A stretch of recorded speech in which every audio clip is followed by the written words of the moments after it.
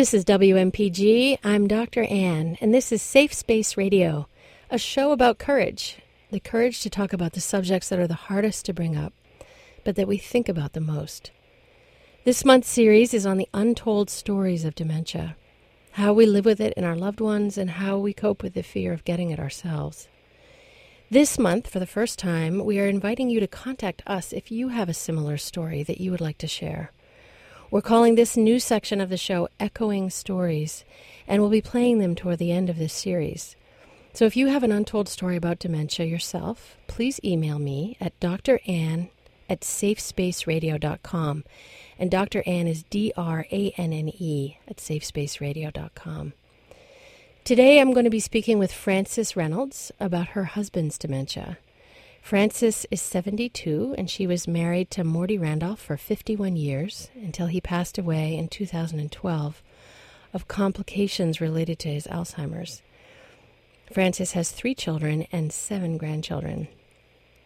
Before Frances's life was impacted by dementia, she got her master's in family life education and worked as an adult education teacher.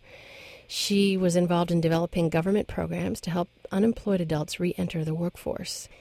She worked with abused women, troubled youth, and disadvantaged adults, and ended her career as a vice principal in a large elementary school. Welcome to Safe Space, Frances. Thank you. Let's begin by having you tell me a little bit about your husband, Morty. What was he like before he became ill?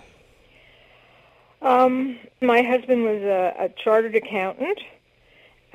He was a very, very people-oriented person. People kind of really liked him. He always had a joke. He always had a smile. He was rather boisterous. He loved sports. He loved participating and watching. And he loved parties. He was an extrovert, it sounds like. Yeah, he was someone that was always happy in a crowd and loved to be the center of a crowd. And so what were some of the first signs that you had that something wasn't quite right? Basically, I started to notice that he was having trouble remembering things. He was, this was a person who you could ask him the most minute kind of sports trivia question, and he always knew the answer quickly. And suddenly he was not remembering. All of a sudden, when he drove the car, he was afraid of getting lost.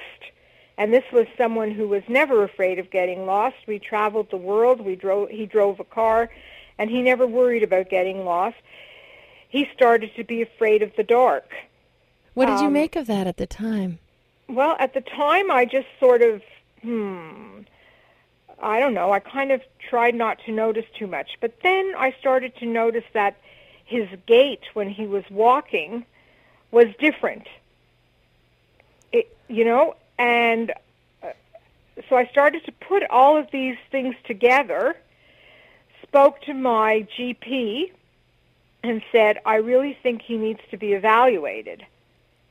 And so he set up an appointment for us at the memory clinic. And so we waited for a little bit to get an appointment, and he was evaluated. And, of course, the diagnosis came back as he had early onset Alzheimer's. And when you say early onset, how old was he at the time? He was probably about 67. And it sounds like he'd been showing signs of it even before that. He'd been showing signs of it probably for 2 years. So here you are, you're both young. Dementia is not what you're expecting to be dealing with. No. What was it like for you to get that diagnosis? Well, I retired at the age of 60, and the plan was that we were going to travel to all the places that we wanted to go to that we hadn't been yet, because we love to travel. And we were great together as travelers. And then suddenly this happened. At the time, I was able to take him to South Africa on safari. and that was okay. But even then, there were some difficult moments. I was very careful about, always, being with him. If he wanted to go down to the pool, which is not my favorite place, I still went with him because I was afraid he'd get lost and he would panic. So it was difficult. That was one trip that we took after he had been diagnosed. And another trip we took was for our 50th anniversary and my 70th birthday.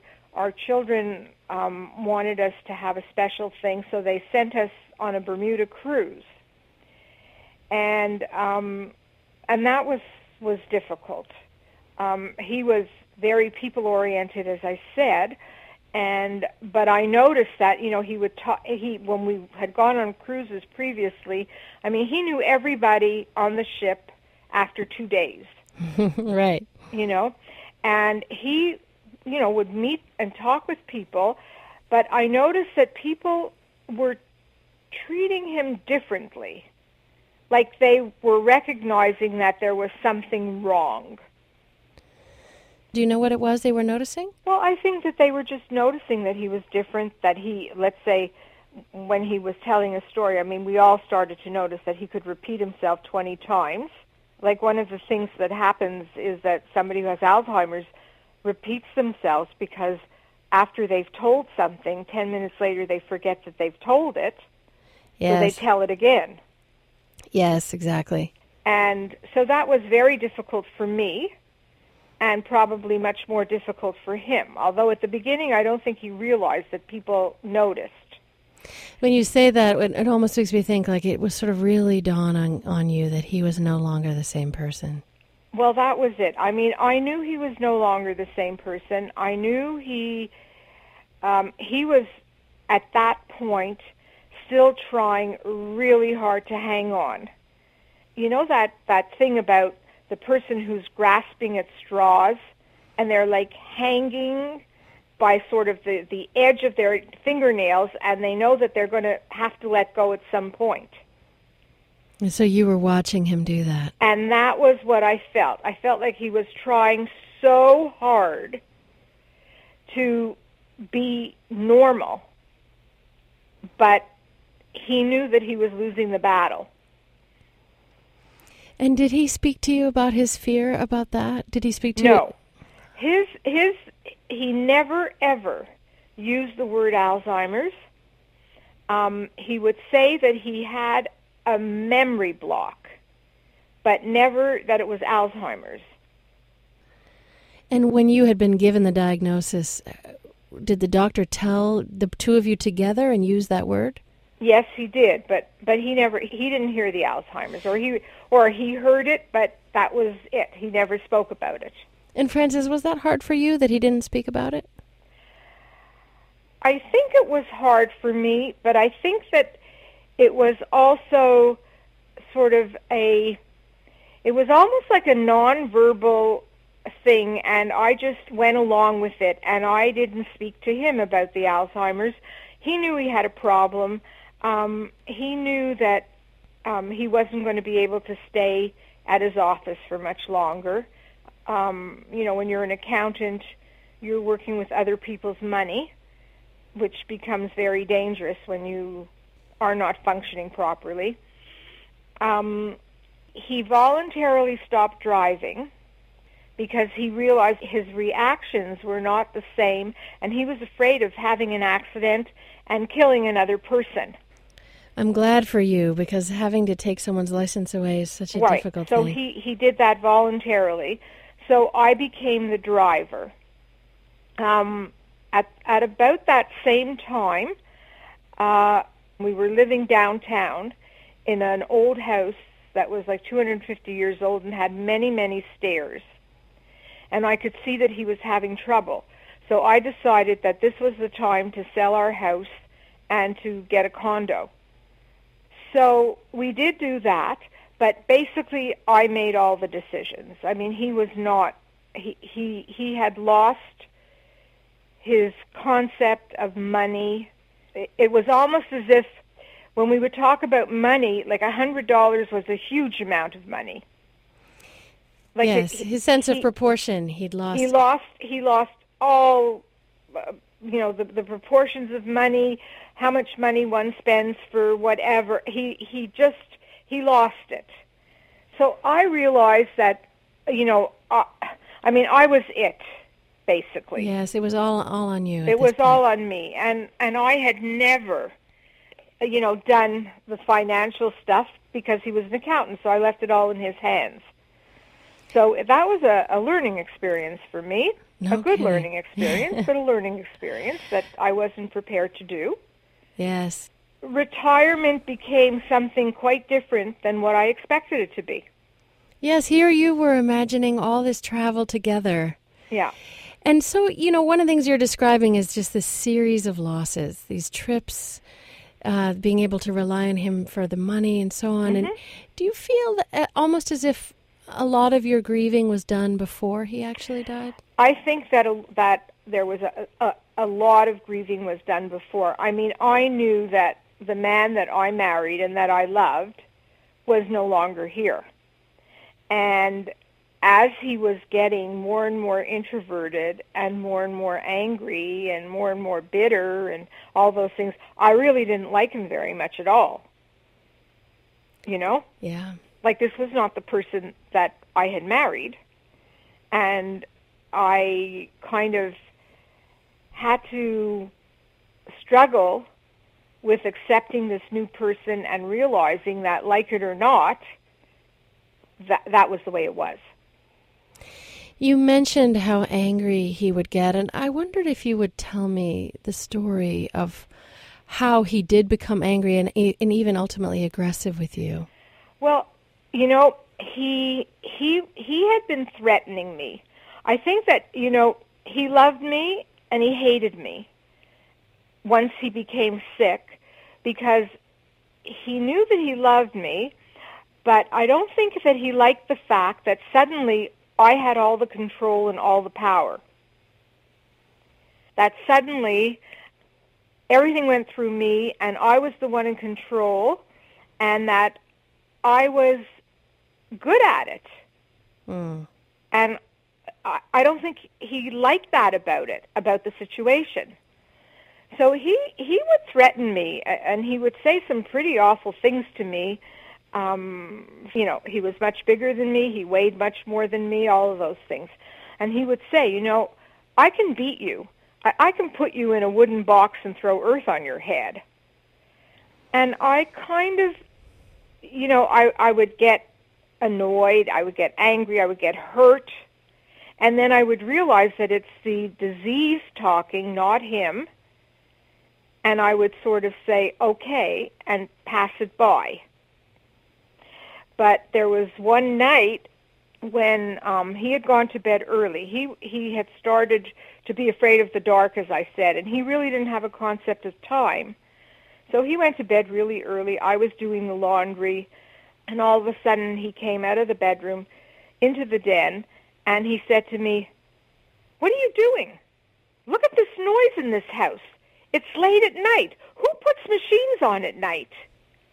And I looked up at him and I said, it's really not late at night. It's only 8:30. And he started yelling at me, and then he turned around and he hit me. And, I'd been married to him for 51 years. He never hit me. So I was totally in shock, but I was also lying on the couch. He was standing over me, and he wouldn't let me off the couch. So I kind of panicked because I realized that he could really hurt me. And I couldn't get out of the room. And so then I noticed on the desk that my cell phone was there, and I knew that he really didn't know much about cell phones or about texting. So I texted my daughter. So he didn't even realize what you were doing, you mean? He didn't know what I was doing. Uh-huh. I texted my daughter, and I said, "Daddy hit me." And, of course, she said, "Do you want me to come over?" And I said, "Well, how will you come over? My daughter is a single mother with 2 children." She said, "Let me check if I can get someone to stay." Anyway, she couldn't, so she called her brother, who lives in a suburb about 15 minutes away from where we live. And he said he's coming right over. And he said to me, you need to call the police. And I said, I can't. It was because I knew he wouldn't let me and I wouldn't be able to answer the door. So I said to my son, when you come close to our house, you call. Because he had a key to get in. So he came into the house, and at which point my husband said to him, and what are you doing here? And he said, can't I come and visit my parents? You know? And then a few minutes later, the police arrived, and he started fighting with the police. He pushed the policeman. He punched one of the policemen. And it took them a very long time. They handcuffed him. It was horrible. It was a nightmare. It sounds like it.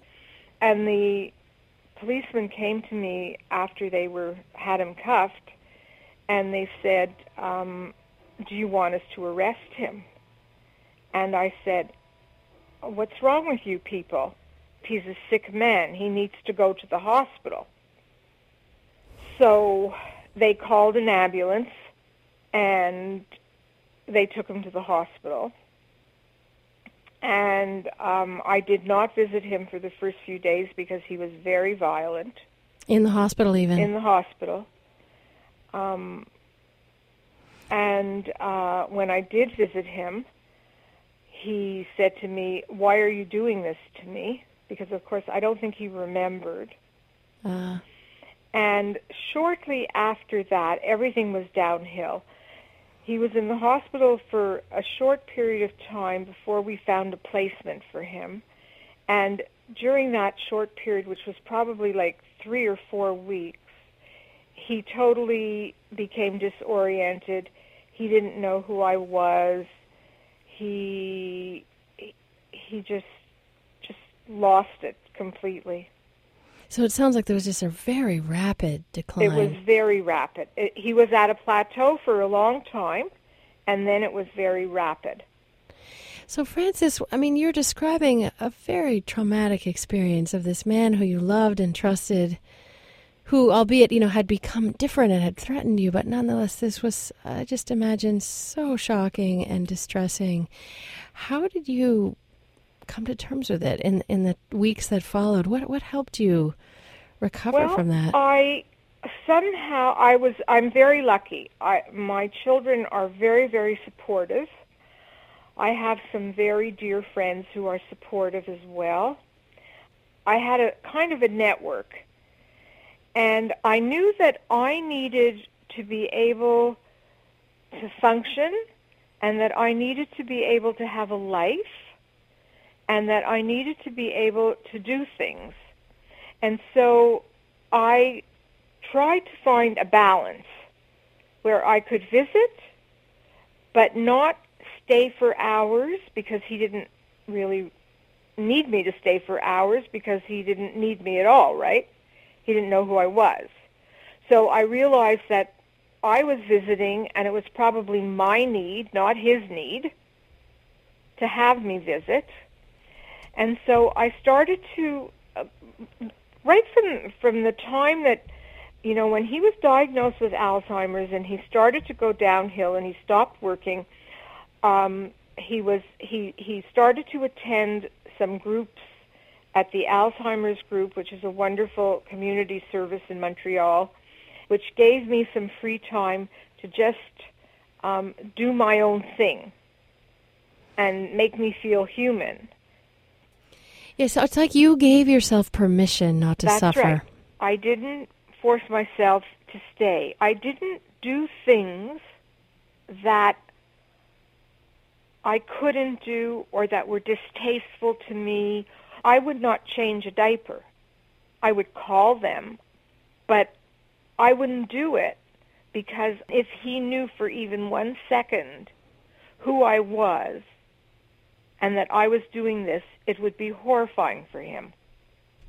So in a way, it was almost an act of care for yourself and for him. Exactly. It wasn't that I didn't care. It was that I knew that I couldn't, that it would break my heart and it would kill me to do it. So part of what I hear your message is really know your own limits and honor them. That's right. That's right. And not feel guilty because you can't do it. Yeah. And And this issue, I'd like to hear more about that, because the issue about guilt and about how much to give and how much is too much is so fraught. People feel guilty if they don't do more, but then they feel resentful if they sacrifice their whole life. When you say I trained myself not to feel guilty? I think that I sort of started to think that, at first you feel guilty because you feel that this person that you've been living with for more time than you didn't live with him has become a burden. But I think that it's okay to realize that that person is a burden, and the more you love that person, the more of a burden it is on you. And once I gave myself permission to recognize that I was a person still and that I needed to survive, and I knew that I could control his life to the point where I could make decisions about where he was going to live, about what he was going to do, about all those things. But I had no control over the Alzheimer's. And once I realized that I had no control over the Alzheimer's, I was able to let go of some of the bitterness. So help me understand that, because that sounds really powerful. So once you accepted, I can't save him, basically. I can't save him from this disease. I realized that no matter what I did, I was not in control of the disease. I was barely in control of him. So the only thing that I could be in control of was me. Right. If I was in control of me, then I had to find a way that my life somehow had happy moments. Yeah. I was very supported that way.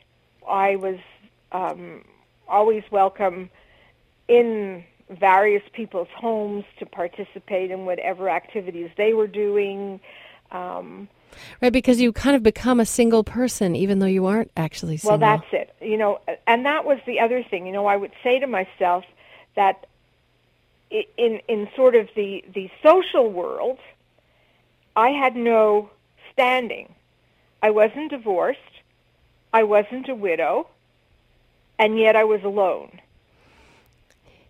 We did in one of the earlier interviews in this series with Pauline Boss, we talked about how dementia is such a hard illness to grieve because the person is both here and not here at the same time, and it's very confusing.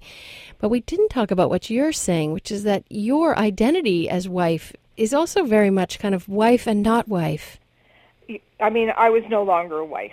I hadn't been a wife for a long time. In fact, when my husband stopped recognizing me, which was probably 7 months before he passed away, he would sometimes talk about me, to me. We have time just for one more question, Frances, which is, I know that he passed a year ago, and I wanted to ask you about what it's been like to grieve him now that he has died, and whether you find that your relationship with him has changed now that he's actually died. Well, it's kind of a strange thing that you should be asking me that question, because I was just discussing this with my daughter, and I was saying, I thought that it would be easier because really your father left us a long time ago. But somehow there's a difference between being alive with the disease and actually being dead, because you can't visit the person, you can't anything. But about 6 months ago, we had a party for my son-in-law's 50th birthday, and my daughter had made a video, And in the video, there was a section with her father, and this was the speech that he made at their wedding, which he had done totally off the cuff. And after I got over the shock, because I wasn't expecting this, I realized that I had forgotten that person, the one who could speak off the cuff, the one who could make jokes, the one who had those dancing blue eyes that were alive. I had forgotten that person because I had been so busy with the disease. Yeah, so now I hear what you're saying is that there's sadness in realizing how much you had lost this real person. There's sadness in realizing how much I have lost. There's sadness in realizing how long ago I lost it.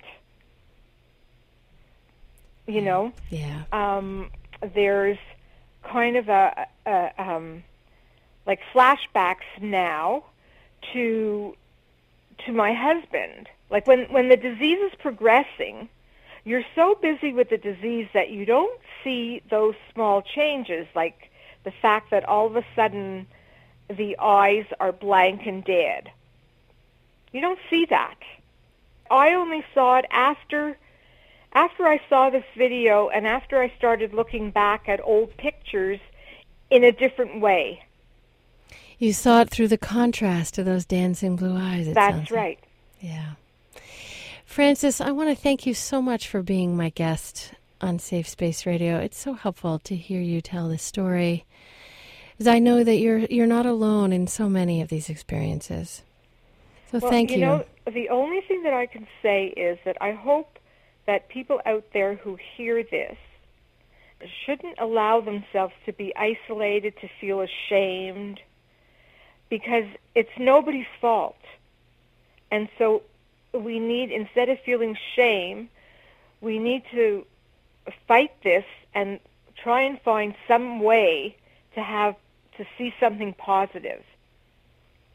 And just out of curiosity, Frances, when you say instead of feeling shame, what is the shame?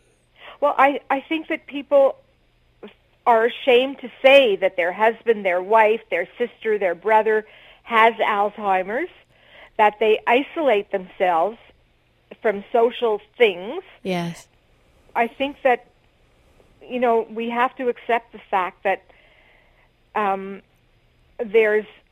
nobody gets through life without disease, without crisis, without a fear of dying, and that we need to sort of face that and not feel ashamed of something that we have no control, that just happened. Yes, I think you're right. I think you're naming something very powerful. Thank you so much. Thank you. You're more than welcome.